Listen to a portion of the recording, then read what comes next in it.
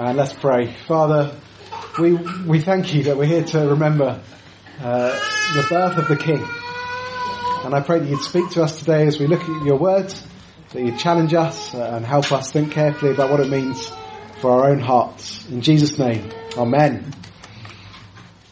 Have you ever had an x-ray? Have you ever had an x-ray? Hands up if you've had an x-ray before. Anyone wanted to tell us why they had an x-ray? Broke your arm. Oh, that sounds bad. Anyone else? Got any injuries? Broken leg. Broken leg. Oh dear, yeah, not good. Any other x-ray? Yeah, another broken leg. More broken legs? Two broken legs? What did you...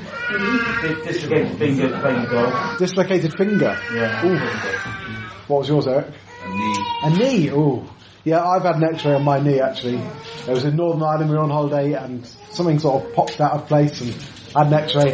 And the nurse or the doctor, someone told me it looked like the knee of someone much older. So I was like, oh, thanks for that. Well, that's lovely news, isn't it? But let's be honest, x-rays are quite amazing things, aren't they? Just one of the amazing options that we have to be able to see inside of us and see what's wrong and see what needs mending. And actually, if we're honest, they can be quite useful for presents too. Even before you open them, you can get an x-ray machine out if you somehow have got access to one and find out what's in your present. Well, as we look at the passage briefly this morning, I want us to imagine we're going to use an x-ray machine to see what's going on in the hearts of the people in the story. And I know, I'm not a doctor, I know that hearts don't show up particularly well on x-rays. I didn't know if there was another machine that does that. Pippa said there's something else, but I thought, let's go with an x-ray machine. That's a fairly safe bet. 2 weeks ago, we were in chapter 1 of Matthew, and Jonathan took us through the end of that chapter with Joseph hearing from the angel, not sending Mary off. And it's explained to him, this child will be the Saviour. Matthew writes that he will be called Emmanuel, God with us, Jesus, because he's going to save his people from their sins. It's a wonderful thing, isn't it? Just an amazing moment in history for all of this to come to pass. But actually in Matthew's Gospel, you notice there's very little about the actual birth. In Luke, you've got all of the story about how they went to Bethlehem and all of these things. It's just one verse in Matthew. In verse 25, it just says, he did not consummate the marriage until she gave birth to a son, and he gave him the name Jesus. That's all we get. Actually, what we get in chapter 2 is this focus on different people responding to news of Jesus' birth and how they respond. So we're going to look at these three responses, and we're going to get the x-ray machine out and look into their hearts and see what's going on. Let's start with the wise men. We start with the wise men. They're called the Magi in the passage. The Magi come. And they weren't kings. We often think, no, they're the three kings. But it's a bit misleading because they weren't kings, and there was probably, more than likely, more than three of them. So every picture you ever see, including the one that I couldn't find any with more than three, but I think three presents, I think there's three wise men. What they were Eastern astrologers. They looked to the stars for wisdom.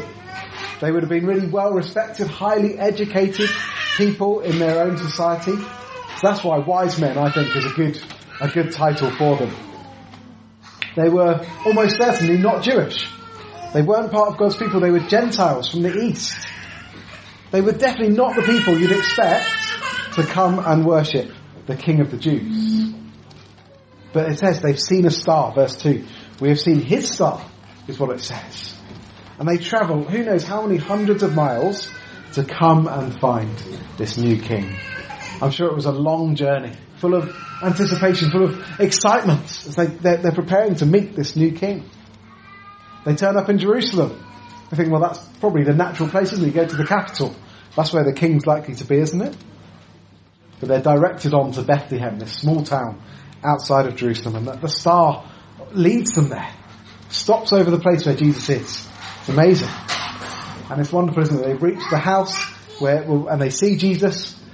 Can you imagine Mary and Joseph just opening the door, and you've got these Eastern wise men at the door, and they're saying, well, what's going on? Are you lost? Can we help you? What's going on? And they say, no, actually, we've come to worship your baby son. He's the long expected king. It must have been astonishing. But that's what they do. They see this baby who is the King of Kings. They kneel down. These wise Eastern Gentiles that would have had a lot of power, a lot of respect. They're on their knees in front of just a small child, worshipping him in humility. And they give him these valuable gifts, the gold, frankincense and myrrh, gifts of great value. Sacrificial way of showing their worship of him. You notice they don't give them to Mary and Joseph. They present the gifts to Jesus. And he was likely probably 1 to 2 years old at this point. If he was anything like Joy, they would have gone straight in his mouth. So I can imagine Mary and Joseph taking them off Jesus quite quickly, putting them up higher. But we just see this wonderful moment of worship with this baby Jesus receiving this humble adoration from these wise men. And it shows us there's hope for everyone. Hope for people of all nations. So let's get the X-ray machine out. Okay, what do we see? If we're going to look inside the hearts of these wise men, what are we going to see? We're going to see humble worship. Humble worship. They've travelled all that way. They've given these valuable gifts, all to meet this insignificant looking child. These important people in their own culture, bowing down in worship. It's not who you'd expect, but they're a great example of humble worship for us. What about the chief priests? The chief priests are there in the story. And I think actually, if there were people we would expect to go and worship the Messiah, you'd expect the chief priests to be those people. They're the ones, the leaders of God's people, the ones who taught about the faith. They were waiting for the Messiah. And as the wise men show up in Jerusalem and they ask about the King of the Jews, and Herod asks them, well, where is this Messiah to be born? They know immediately the answer. They quote this verse from the book of Micah, Micah 5 verse 2, which says, you Bethlehem in the land of Judah, out of you will come a ruler who will shepherd my people. They know that the Messiah should be born in Bethlehem. But here's the thing. They don't go and see. They don't go themselves. Maybe they said, well, we'll wait for the wise men to come back. But surely, if someone tells us that the Messiah is here, where is he? Surely if you're waiting for him with anticipation, you'd go and look. Bethlehem is 6 miles away from Jerusalem. They could have walked there in less than a day. They could have got quicker if they'd ridden an animal. These wise men, they've travelled for weeks, maybe months. The chief priests and the teachers of the law, they don't even make the effort to go 6 miles to see Jesus. It's kind of like, I don't know, if the chief priests were here in Kenilworth, Jesus was born, I think it's around the Leamington Spa, Asda. So it's not that far. It's not that difficult to get to. Surely you'd go and check it out, wouldn't you? You'd go and see for themselves. But they don't. And I think that suggests what's going on in their hearts. If we get the X-ray machine out again, we see they're just not interested. They're just not interested. They don't really want to seek out this Saviour. If you read through the Gospels and see actually they're quite happy to be kind of the important ones, to be proud of their position. They don't really understand what the Messiah had come to do. Ultimately, they're the ones who have him arrested, have him killed. And it's so ironic, isn't it? They quote this verse about Bethlehem, this small little town, this great ruler coming out. You see, it's like the small, humble things will shame the strong. And they quote the verse without realising that that's what's going to happen with Jesus. He comes in humility to change the world and to change the way that everyone would be worshipping God. They weren't interested. They were blind. They were proud. That's a challenge for us there too, I think. Lastly, what about King Herod? King Herod. He was already technically the king of the Jews. So no wonder he was really disturbed when these wise men turn up and say, well, where's the new king? Sounds like a threat. And he was already known for eliminating threats like that, even his own family members. You see, the city are disturbed. They know what he's like. They don't want him to be angry. He's sneaky. Verse 8, he says, I want to go and worship this new king. Come and tell me when you find him and I'll worship him. But we know that's not the case. We know that God warns the wise men in a dream. They don't go back to him. And if you look at verse 16, you look at what happens later. He realizes they're not coming back. He realizes that God has kind of outsmarted him on this.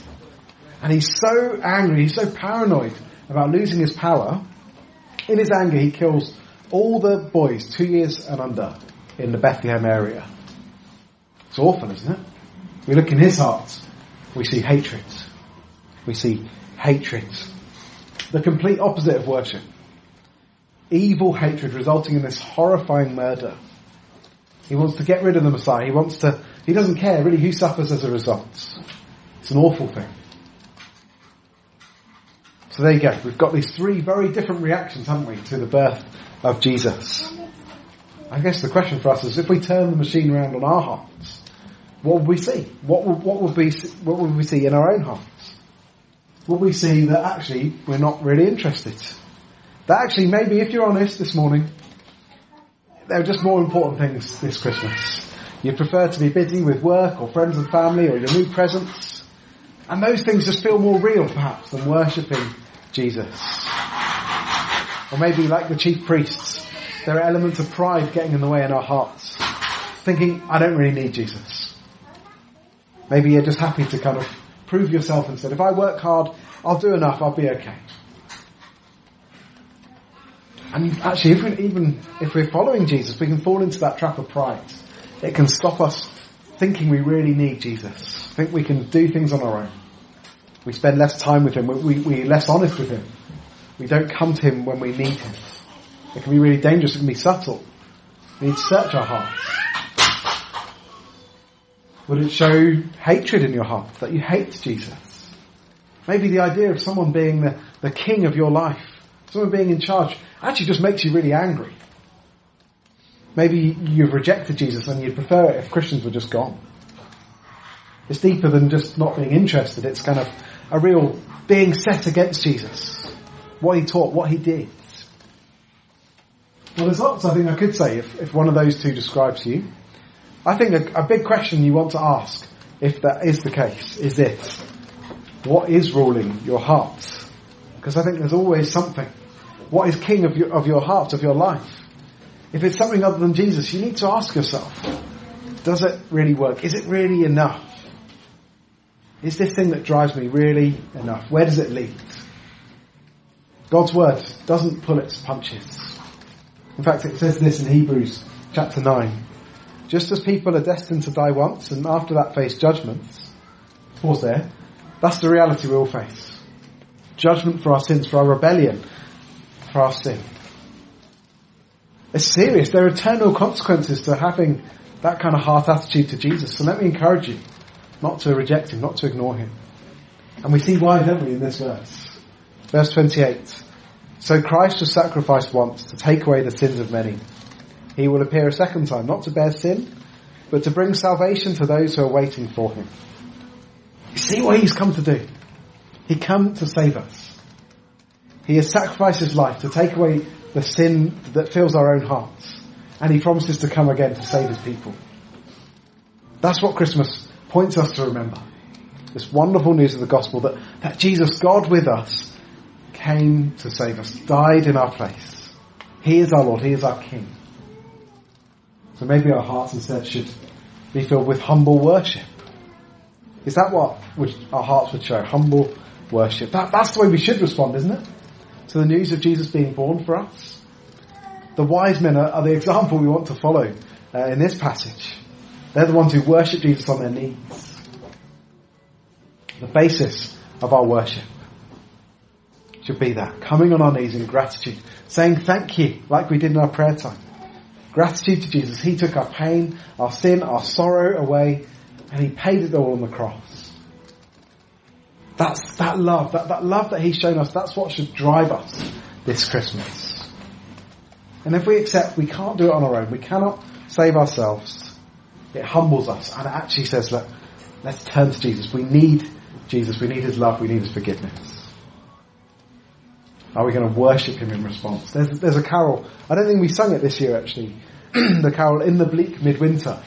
It does sound a bit bleak at the start, doesn't it? But the final verse says this: what can I give him, poor as I am? If I were a shepherd, I would bring a lamb.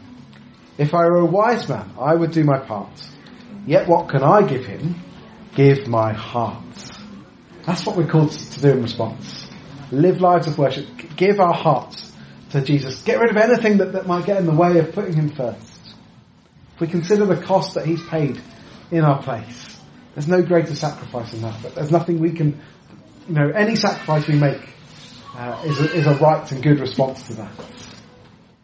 Consider what he's done for you, how he left his father, how he was born as a man, how he suffered and died in your place. It's the best gift we can ever receive. So we follow in his footsteps. We seek to love him and love others for ourselves. We sacrifice our old life because of the joy of following Jesus.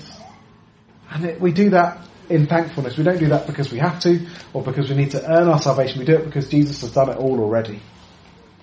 Will we give him our heart this Christmas? So I just encourage you really to not lose sight of that today.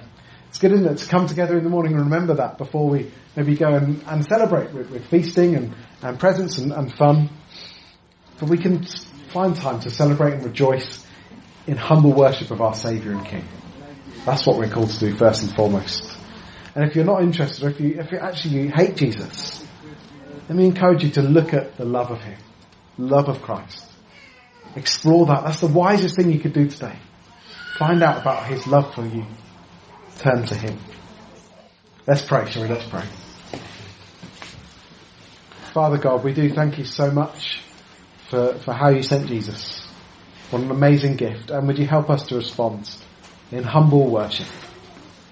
Would you help us to see our sin and how it's been forgiven, how we are saved and freed by Jesus. Help us be filled with joy and thankfulness at all you've done for us. In Jesus' name, amen.